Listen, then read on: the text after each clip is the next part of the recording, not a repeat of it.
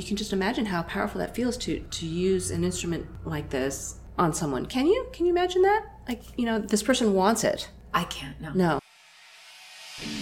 Hello, you're listening to Good is in the Details. I'm your host, Gwendolyn Dolsky, and joining me today is visiting professor in philosophy, Pitzer College, Ellie Anderson. Hi. She also teaches philosophy of love. I should add that. Okay, we're doing good. Okay, so actually, in your philosophy of love classes, do you cover BDSM? A little bit. A little bit? In one session, we do Foucault. Oh, okay. Which I have a question about for today if we get to it. Okay, no, that's yeah, awesome. I'm not familiar. I'm not like... Good stuff. Okay. Yeah. So we are at the Chi Temple in the Arts District of downtown LA. We are in a proper dungeon. Yeah. First impressions? It's very romantic. The lights are low. There's lots of dark red. Lots of toys about. St. Andrew's Cross, Yes. spanking bench. I think we're sitting on a spanking bench. No, are we sitting on a spanking bench? And underneath it are body bags, latex, leather. Okay, this is going to be good. And our guest today is Damiana Chi. She is a professional dominatrix, a BDSM sexologist. She has a PhD in psychology, and she is a femdom educator. Welcome, Damiana Chi. Thank you for having me on here. Thanks for doing this again. So this is our second time Yes. chatting. We did a podcast together before. Let's dive into it. What does it mean to be a femdom educator? So femdom is short for female domination. Okay. And so I teach that end of BDSM that has to do with females being the dominant and men being the submissive. My class, which is called the Dominatrix Archetype, I teach women how to dominate men. When women come to you for this class, is there already a natural, what do I want to say, like be a dom? Or Yes. no, is it already there and they just don't know how to tap into it? Yes. It seems like most of the time the women, they already have a sense of who they are as a dominant, or they feel like, I just need help bringing it out. It's there. It might be dormant. It might be starting to blossom, and they just want guidance in how to develop it. Right. Can you tell us a little bit about what the archetype means? That term comes from Carl Jung, the psychologist, and you have trained in Jungian psychology. Yes. So the term archetype stands for a universal idea. So it's an idea that, if we say something, if we say mother, we all know what mother means. If we say, let's see, what's another archetype? Home, we all know what that means. So the dominatrix archetype, I coin that term to mean that in all of us, almost all of us, we can access the dominatrix archetype, just like we can access the nurturer. Let's say that, you want to access a different part of yourself as a female. Want to access being a compassionate friend or something. So the dominatrix archetype is something that I believe that we all have access to and we can bring out. And I develop a system that helps women learn how to dominate by breaking down the dominatrix archetype into 4 separate archetypes, which are the authoritarian archetype, the seductress archetype, the mother archetype, and the queen archetype. So these are all different styles of domination, and we all might gravitate towards one or maybe 2 of these styles as a dominant female. But the goal is to really develop all of them because then you'll be a well-rounded dominatrix. Like if you're so authoritarian that you don't have any mother in you, then, your submissive might be too afraid and can't let go. It doesn't feel safe to surrender himself with you. And if maybe you're missing the seductress archetype, then it won't feel sexy, and a man wants to be with a woman who has that energy, usually.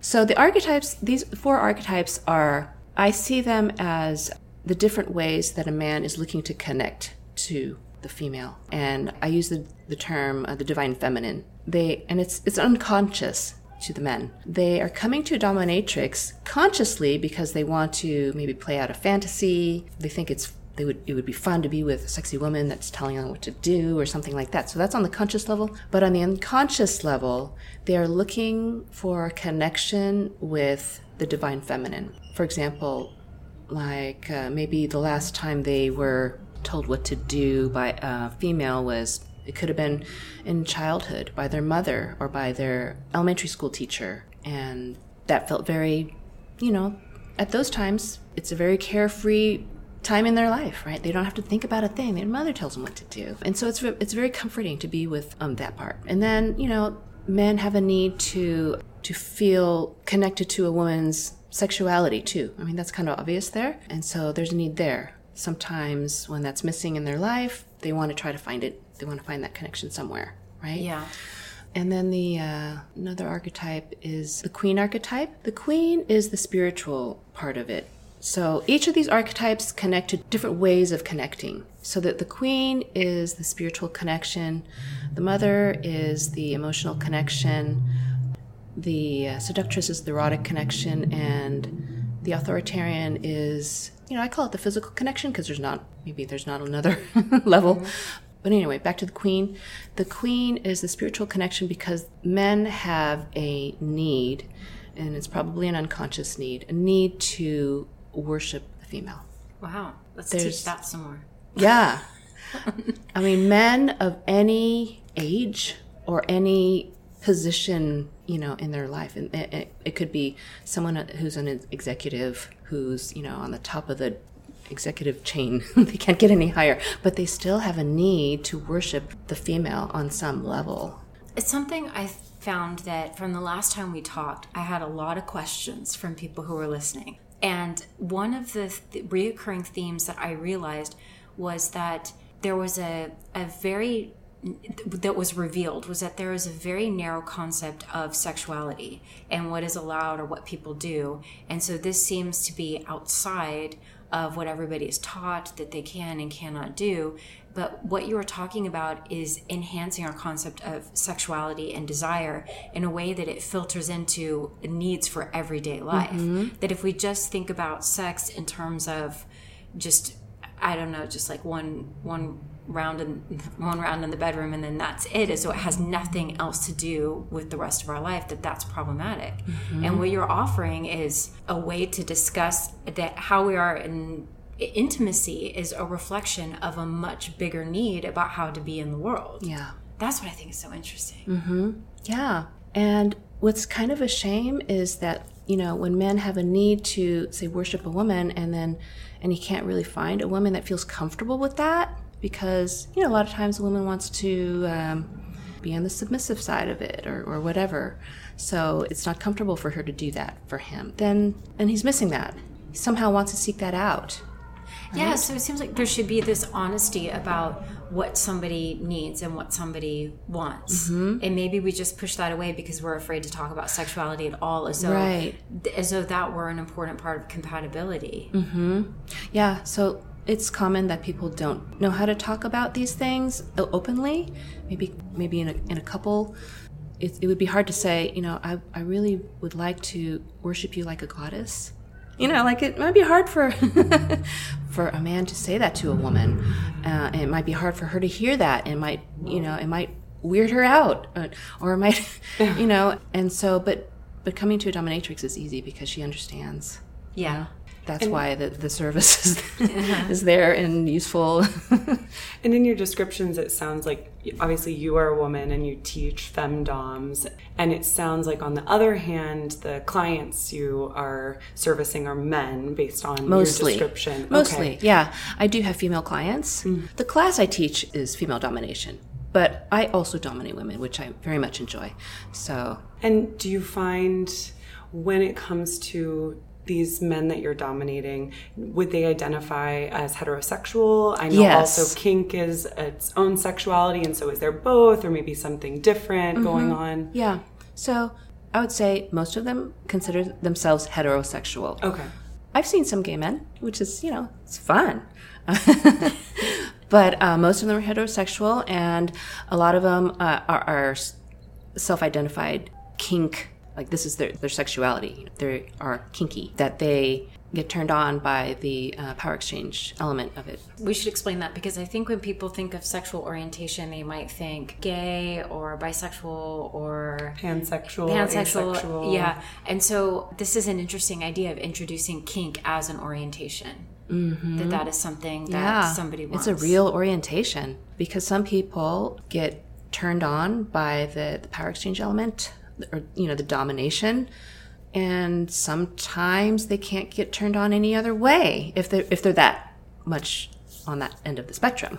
Right. Sometimes they can go both ways. They can do vanilla sex, or they can do kinky sex, and it's all good.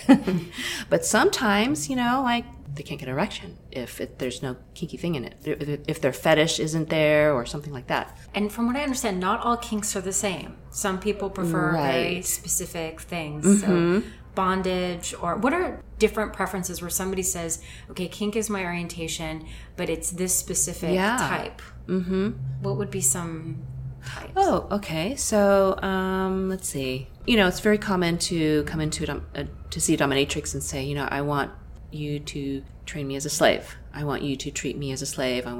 So that's kind of like the umbrella fantasy. And then within that fantasy, they're open to maybe to having some impact play, which involves flogging or paddling, caning, and things that involve impact. And then bondage, would be another thing. They want to be tied up and helpless, because those things just kind of enhance the power dynamic. Right. And how long does it take to tie somebody up or to put them in bondage? Because from what I understand, that's part of the erotic. The whole process is the erotic thing. Well, so there's simple bondage, and then there's intricate bondage. And so if somebody doesn't have a big kink for that, just slap some shackles, some wrist cuffs on them and ankle cuffs, and that's it. But if somebody is really into, like the shibari, Japanese style rope bondage, it's very involved, then I don't do that. You have to go to a specialist. I have friends who are special, that's their specialty, is to tie someone up. And so my good friend who does the shibari, she said sessions can last 2, 4, 6 hours, depending on what kind of experience they want. And it's not uncommon to do a 4-hour, because she can do some suspension in there, untie him, put him in a different position. People are in subspace for hours from doing that. Yeah, I would love to hear more about subspace, this particular mode of consciousness that people go into when they're submissive. Yeah. So a quite common way to put someone in subspace is using impact play. Like, for example, today I did a spanking, and then I started using my leather straps, and then I ended with my canes. So when I started my spanking, the person's not in subspace. Like, they're just kind of like, their mind still might be in the outside world.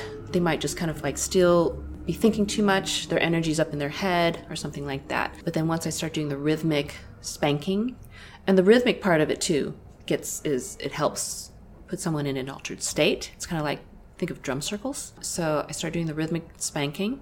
And then when the endorphins start coming in, then it helps them be able to take more pain, because there's some feel-good chemicals happening there.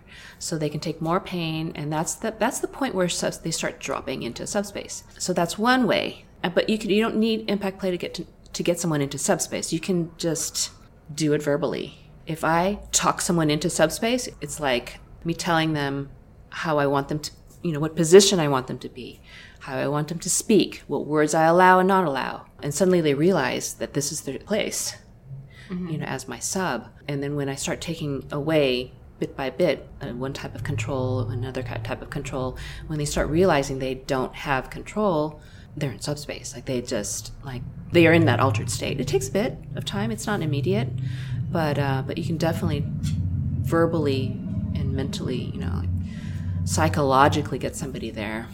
Is there a common fantasy? I'm wondering if they feel like it's been weighing on them. They have a fantasy, and then they're able to disclose it, and they find out that, oh, I'm not the only one. There's almost this relief that they're allowed to explore this part of them. But what are some common fantasies? Yeah, the most common one is being a slave. Okay. To a mistress. And so that might be from maybe seeing some images on the internet and they connect to that, go, wow, I want to try being that position because that excites me to see that. So I want to try it, actually be in that position. But like some role plays, would be maybe teacher student or, that's our last thing we want to think about. Yeah, you might not want to think about it, but you two are hot women, so I assure you that's happening in your classrooms. That's happening. Okay, great. A teacher-student one would be like someone comes in and teacher asked to see him after school. He's like, oh no, what did I do? Well, I know that you cheated on that test. Or something like that. And I'm going to have to fail you. Oh no.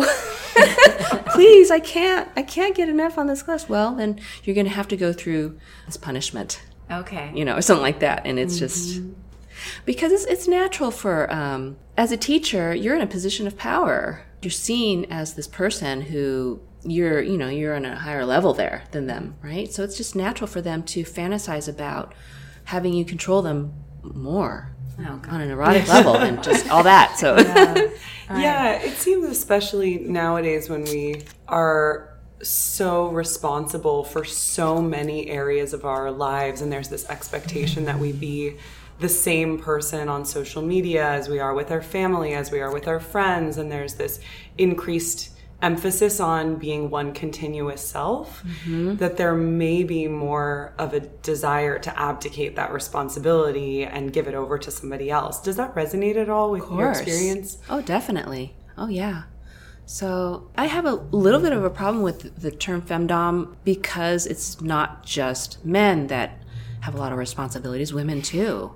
But I put that out there because it's just easier to say, this is right now, anyway, my class is femdom. But, so I spoke about the divine feminine earlier, that's the energy of being passive and calm and receptive and accepting and, so that's that energy. And we, nowadays, especially in LA, unfortunately, we don't have a lot of space for that in our lives, right? We can kind of carve that out for ourselves, but we're in the doing mode a lot, less in the being mode. And so it is a relief to come in and just be told what to do. It's such a mental release that from what I hear, the effects of relaxation that happen after a session last for days, because it's not just your body that's being relaxed. Even if you're getting a massage, your mind can spin. But if you're in here and you're being even your mind is being controlled, like there's no way you can think about anything when you're being dominated. So when you have that vacation from your mind, it is a total relaxation. And it's just like, so yeah, people get a lot of benefit from it. A lot of health benefits from it. Yeah, I would imagine, because you're not just talking. I mean, I think that we talk about sexuality in terms of just a physical pleasure, and then there's lots of offs and ons, or what's allowed and what isn't allowed.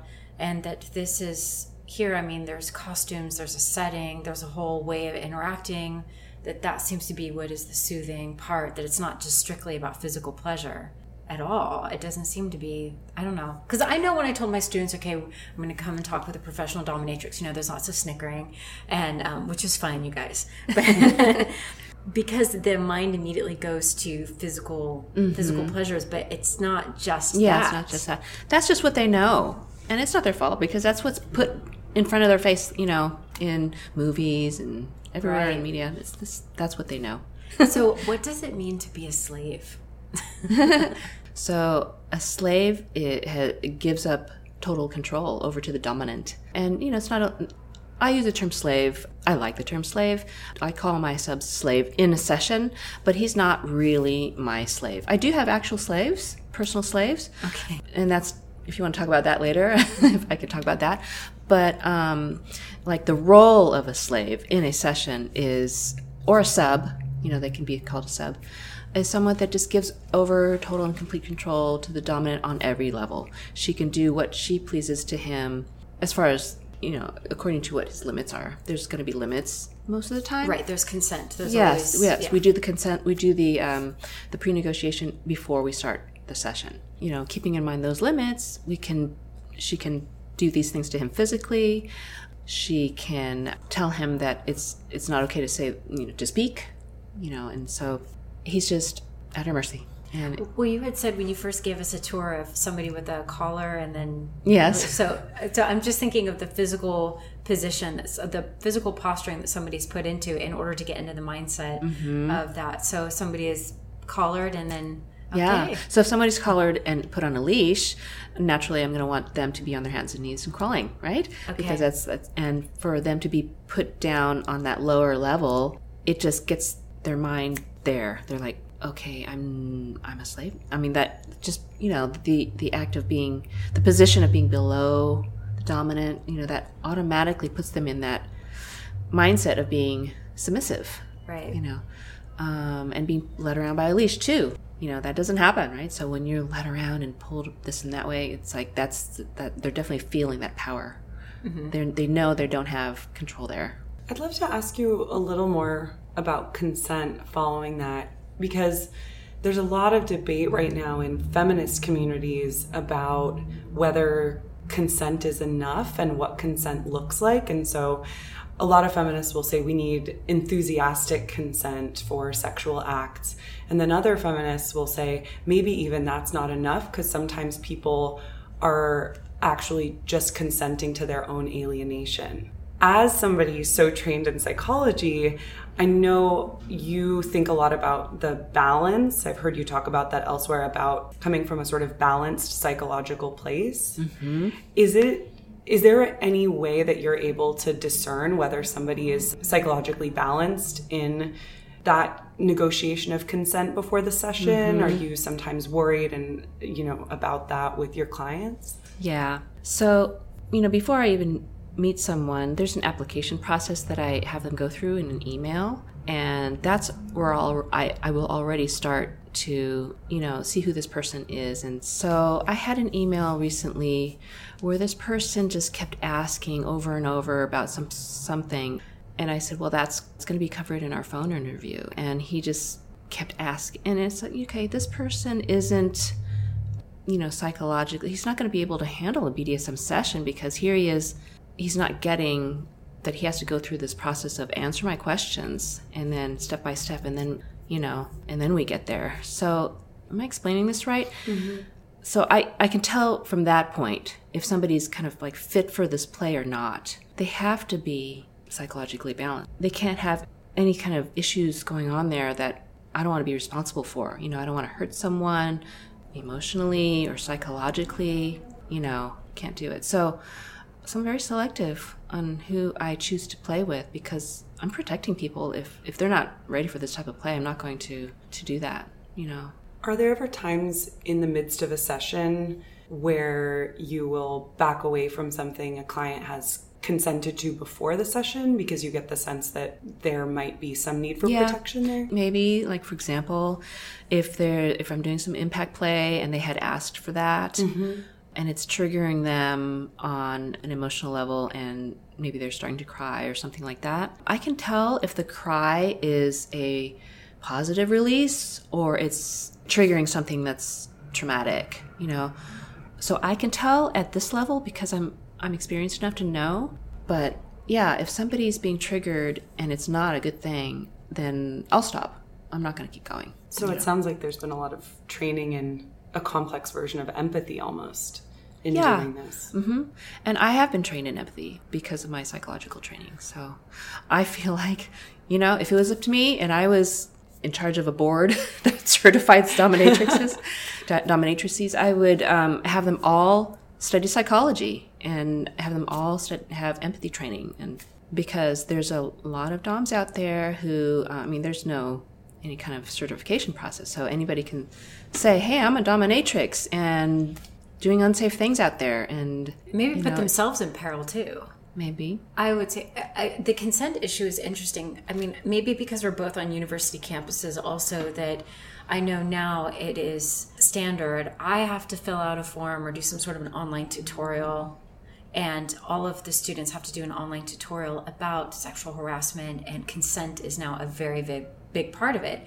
And some naysayers seem like, oh, can't you just tell by body language, or I don't know, but consent seems to be totally ambiguous. And what's interesting about this is that it is not ambiguous at all. No, it's very, very clear. And this could be something that could translate everywhere, that it is not problematic to get consent before you touch anyone or move in or anything like that. Yeah.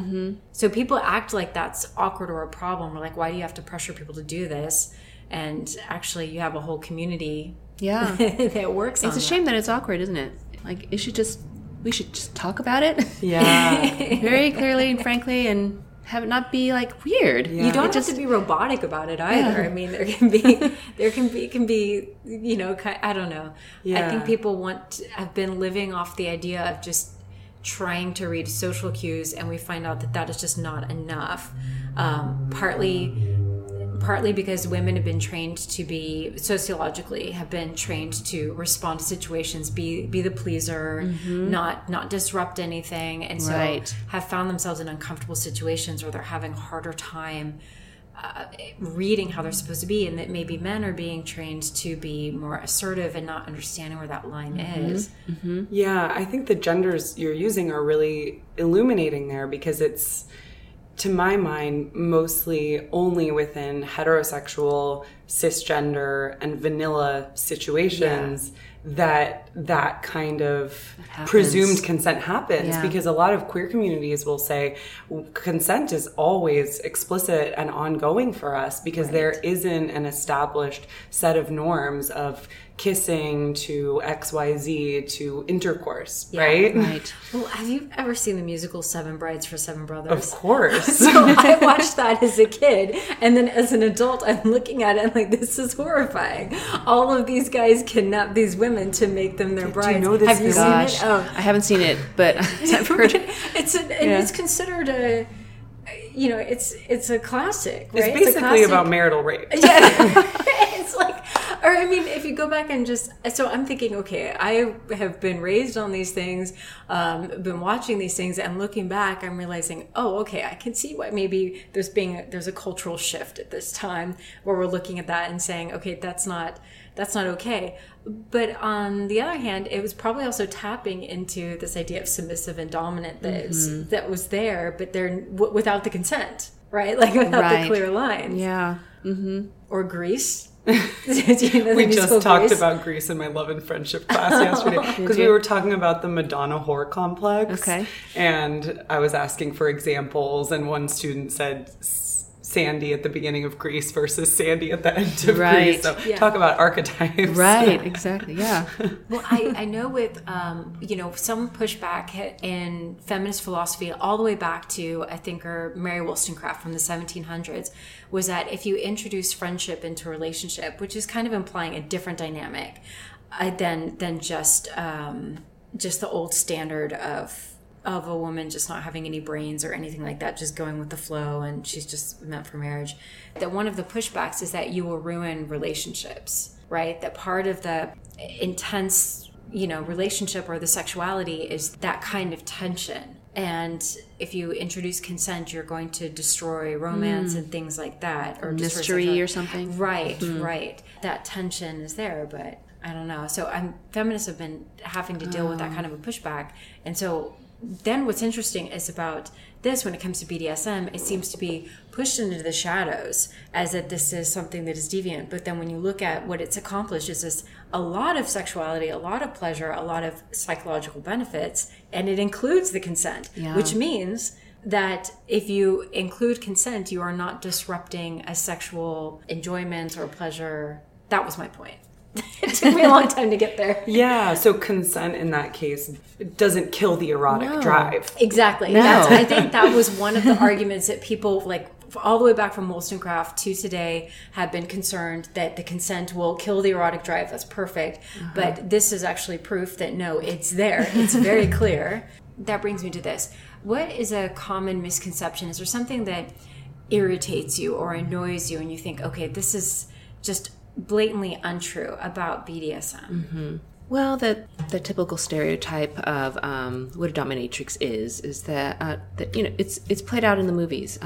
She's got to be a mean, cruel bitch who is self-serving and is just beating on this person like he's an object.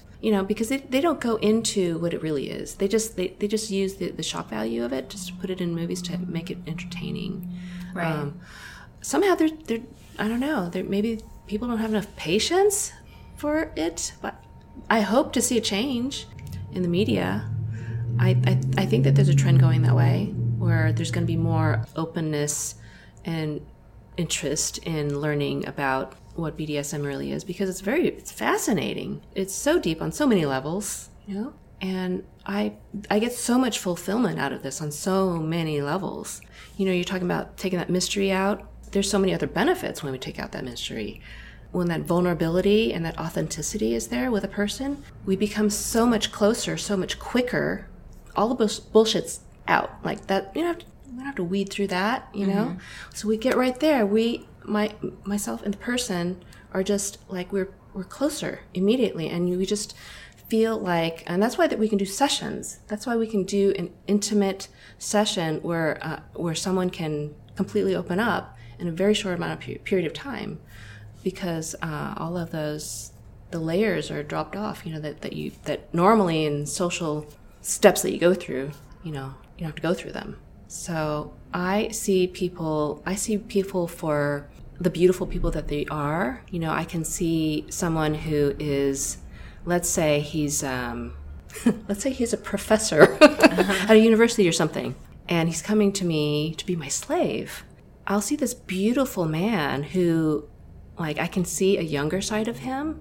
I can see like this vulnerable, because everyone regresses when they submit to like a younger, because they're made to be vulnerable. And so they'll show me everything who they are in sessions, like they are showing me that they worship me, and that's very beautiful, mm-hmm. because that's very real, and I love and appreciate that so much. What's another example? I'm using the same example of this imaginary person. I just get to see sides of people that most people don't get to see, and I just feel that that's like, I feel honored, and I feel that's a very precious gift that I'm given every day. Right.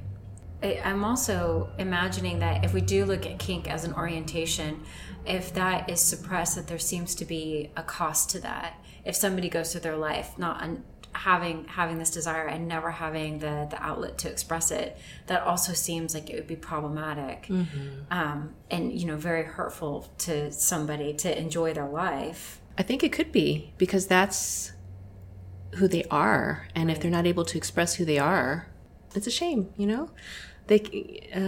then there's somebody else with their partners because they can't express fully who they are. Yeah. So you mentioned that kink is not necessarily sexual. I think for some philosophers there is a distinction between sexuality and eros, whereas we usually think of the erotic as sexual. Eros, for many philosophers, encompasses something broader, this drive for intimacy with another that mm-hmm. you can never unify with.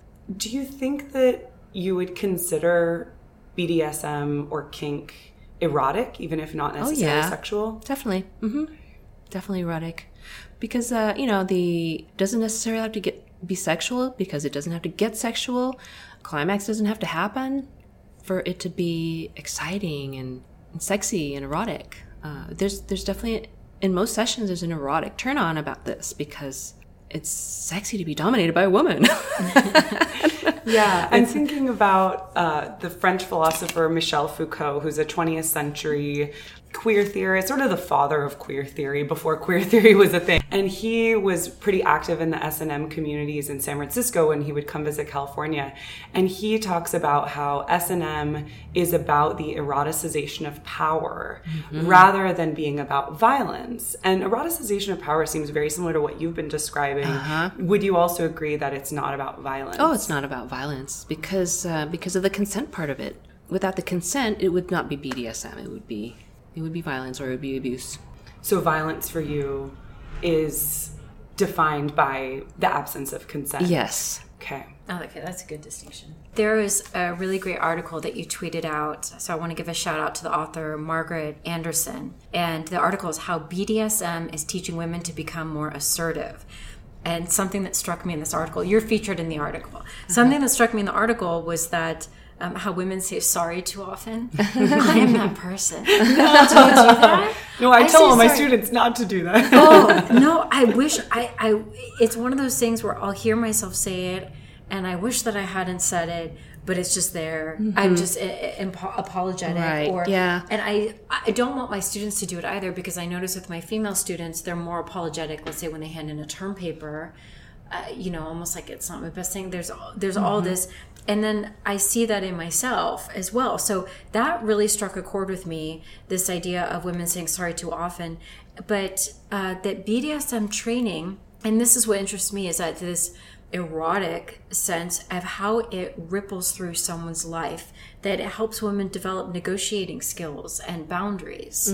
And you were quoted in there, we're talking about just, in a sense, something like body language, how important that is for women to get a sense of themselves. So from the women that you teach, and what kind of things have you seen in women's lives from learning BDSM that doesn't actually have to do with their partners, but other avenues of their life? Oh, right. So let's go back to the saying sorry too much. And then I'll talk about the body language. So, we're trained socially to be very polite when we're, like, let's say we're in public. Excuse me, sorry, and it is a submissive standpoint. It's a position, right? So in my course, in my workshop, we practice. We do this purposeful practice on how to not be polite. So we're going to drop all the I'm sorry's, excuse me's, and I tell them, instead of saying, excuse me, will you please get me that chair over there? Then instead of that, just say, bring me that chair. That's it. Oh, I need this training. And also we do end our sentences a lot with the polite, training. We end our sentences a lot with this up pitch, right? It sounds almost like a question mark at the end. Like, you want to bring me that chair? Especially like that, if you're right? From Southern California. Yeah. And so I asked the women to practice speaking in a down pitch. Bring me that chair.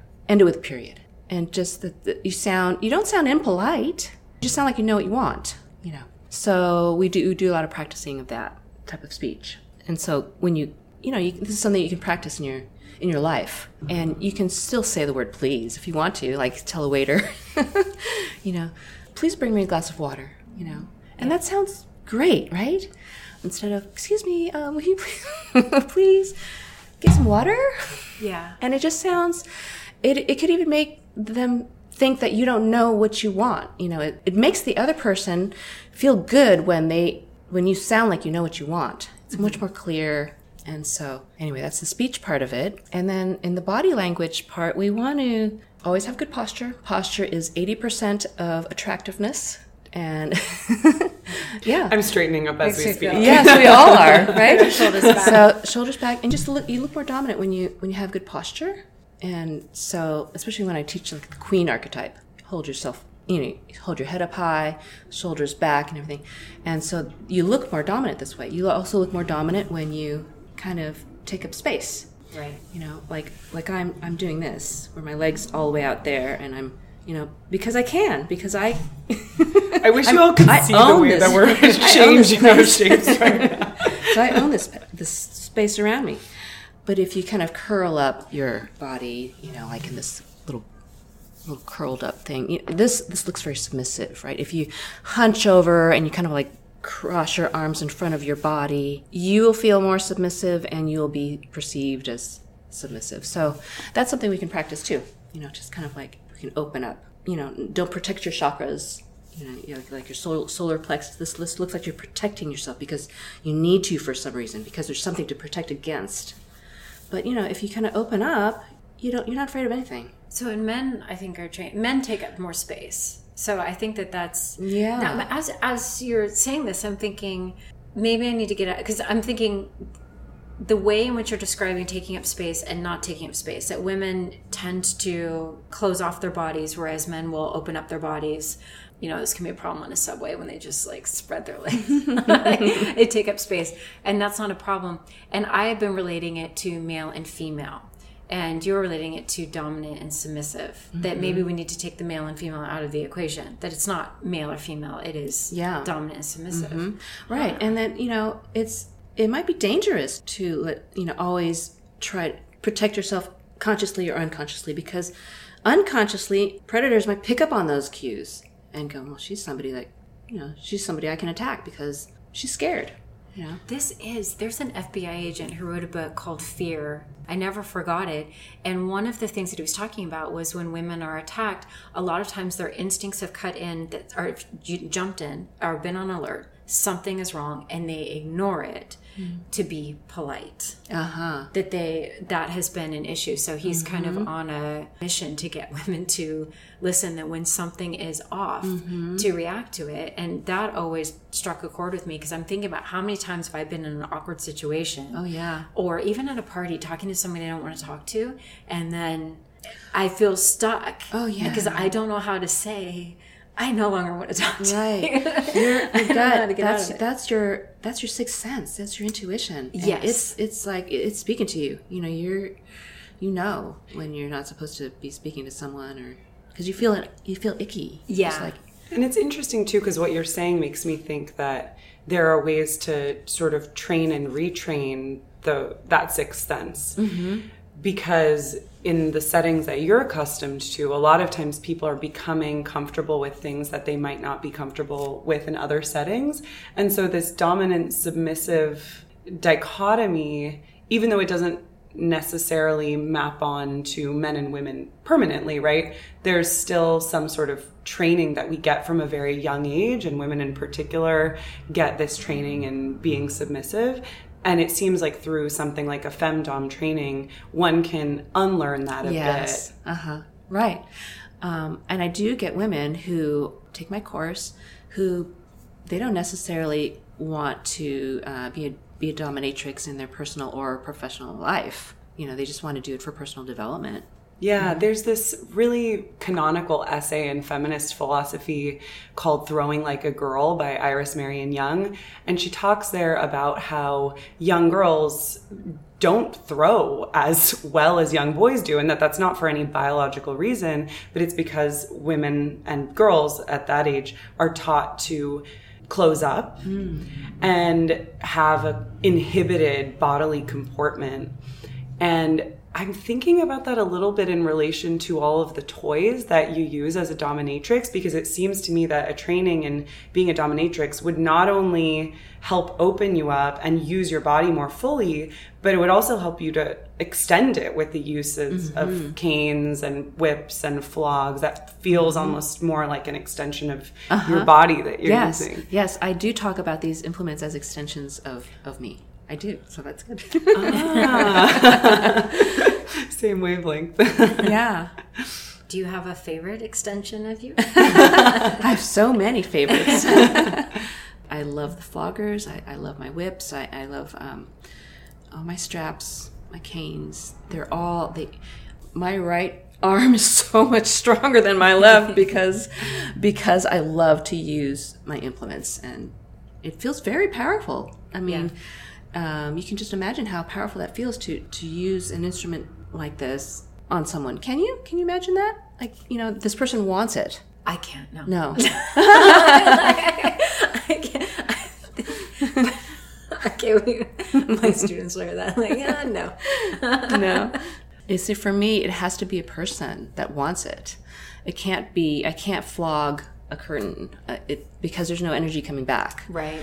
When I'm flogging a person, I'm feeling that energy, and it feeds me, and it feeds my dominance, and then my dominance feeds their submissiveness, and then it just is like, that's what the energy exchange is. It just keeps going back and forth, that flow, you know. And what's so beautiful and magical about a scene like a flogging is that I don't have to speak at all, you know, because we're communicating on an energetic level. That is so fascinating, because that really illustrates what you've been talking about in terms of the power exchange that's integral to BDSM. And certainly that would also be what's erotic about it, right? Is that there is this exchange going on. So even with a slave or a submissive, it's not as if that slave or submissive is just a pure object. No. Their subjectivity is still shining through. Oh, yeah. Mm-hmm. They are who they are still, but they're put in this role. It's very freeing to be put in that role because they get to be in this role that they don't get to be in the outside world. You know, like you say, you came from an acting background. Isn't it liberating sometimes to play a role? Because it's like, yeah. And sometimes playing different gender roles, I think, is interesting here as well. And I don't want to conflate playing a gender role with something like actually having a trans identity or anything like that. But I know for me, I played, I'm a cisgender woman, but I played men before in acting contexts and really found that to be tapping into a different side of myself. You mentioned that a lot of your male clients, cisgender male clients, are really turned on by feminization. Maybe you could tell us a little bit about that. Oh, yeah.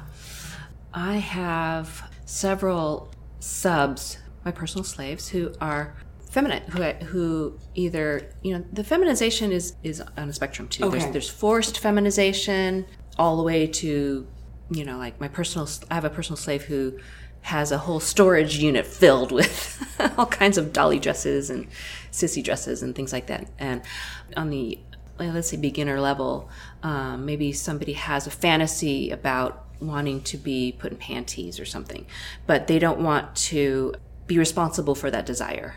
So they come to a dominatrix and say, you know, I want you to force me to put them on, you know, because it releases that guilt. And so I'll make them, you know, in the role play, I'll make, you know, like, you're supposed to be, I want you to wear panties. I want you to wear panties right now. And then, no, please don't make me.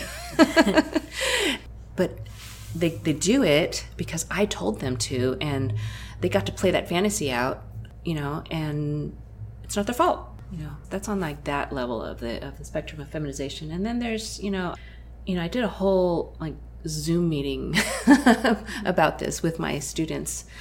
And then there's what we call the sissies, where there's a sissy maid, and the sissy maids are made to be put in feminine clothing and clean my dungeon or clean my house. And that, maybe I'm going off of what you asked me, but that's exciting for them because it's something that they can't do. You know, they can't act like a girl and clean a house because that's like, you know, that's not manly, or but it's something that excites them. That's something they always wanted to do. So to be able to do that here is very liberating. And then there's the tactile part of the lingerie thing too. Like, you know, wearing panties, men don't have that kind of underwear. That, you know, satiny, lacy, the thin, you know, panties, that's something special for women. It's only something women get to wear. And, you know, when they put that on, it's like, oh, wow, this is sexy. Because it makes women feel sexy. It obviously makes men feel sexy when they put it on. This type of material. So all of a sudden, it feels very erotic. It might feel more erotic to them because it's not like a normal thing. For us, it's like, oh, we put this stuff on every day, so. Yeah, or that desire to want to do it and haven't been able to do that in front of anybody or have anybody tell them, okay. Yeah, it's really interesting thinking about that in terms of identity, because I think there are some folks on the theoretical side who want to say that your sexual expression in many cases is completely separate from other facets of your identity. So for instance, sissy maid may identify as a heterosexual cisgender man outside of the dungeon. That's right. And yes. then in other cases, I've also heard that for female to male men in particular, there's an essay by C. Jacob Hale on this. Being a leather dyke daddy or boy can be a way of trying on a male transgender identity that they then want to bring into their everyday life by transitioning full time. So it seems like there are really different motivations for people here. Right, there's different motivations. Here, it is different. Because it's a kink, let's say my sissy maid only wants to be a sissy maid for me. Only wants to be a sissy maid because she's being told to do these things. Being told to put on that outfit and clean. But it would not be exciting for her to go out in public like that. No desire, It's not a turn on, nothing. But in our safe little container here, she can be free to play that part of herself out, to be that part of herself. Yeah. I think we need to wrap it up. Okay, sorry, I have so many questions. Don't say sorry. No sorry.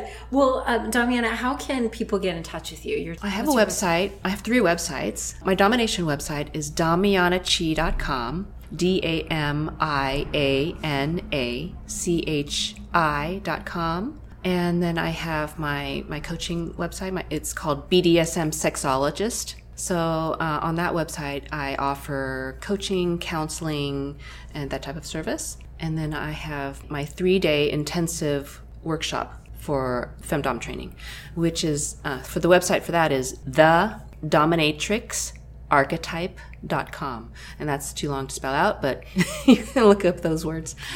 Yeah. I can figure it out. My next 3-day workshop is November 1st, 2nd, and 3rd, and there's still openings. Okay. And there's a 6-spot maximum, so I only accept 6 spots, 6 women total. So I think it's about 4 sold right now. All right. Yeah. So. And let's see, if anybody has any questions about this episode, you can tweet me at @GDolsky or at In the Details Pod. I do have a Twitter account, Instagram, and Facebook. Yes. And my handle is Damiana Chi PhD. Right. So it's like, it's harder to get a hold of me that way, but it's there. Well, that's how I found that article about how BDSM improves women's lives. Mm-hmm. Can I say that I very much enjoyed this interview? I mean, I've done some interviews before, but I don't get to talk on such an intellectual level all that much. And so for me, it's been very, very fulfilling and exciting. And I can sit here with you both for hours and just talk about that's so sweet. I feel the same way. Well, if I learned anything, come back. So right. So you get 5 stars from me. Okay. If I learned anything from today, it's that you should have your shoulders back and say, "Give me 5 stars." That's yes. There we go. You got it. No question. No question. No, there's a period at the end of that. Maybe a please if you want, but still, still definitive. That works. That does. Okay. All right. Well, thank you so much. This has been a great conversation. Thank so you. much. Bye.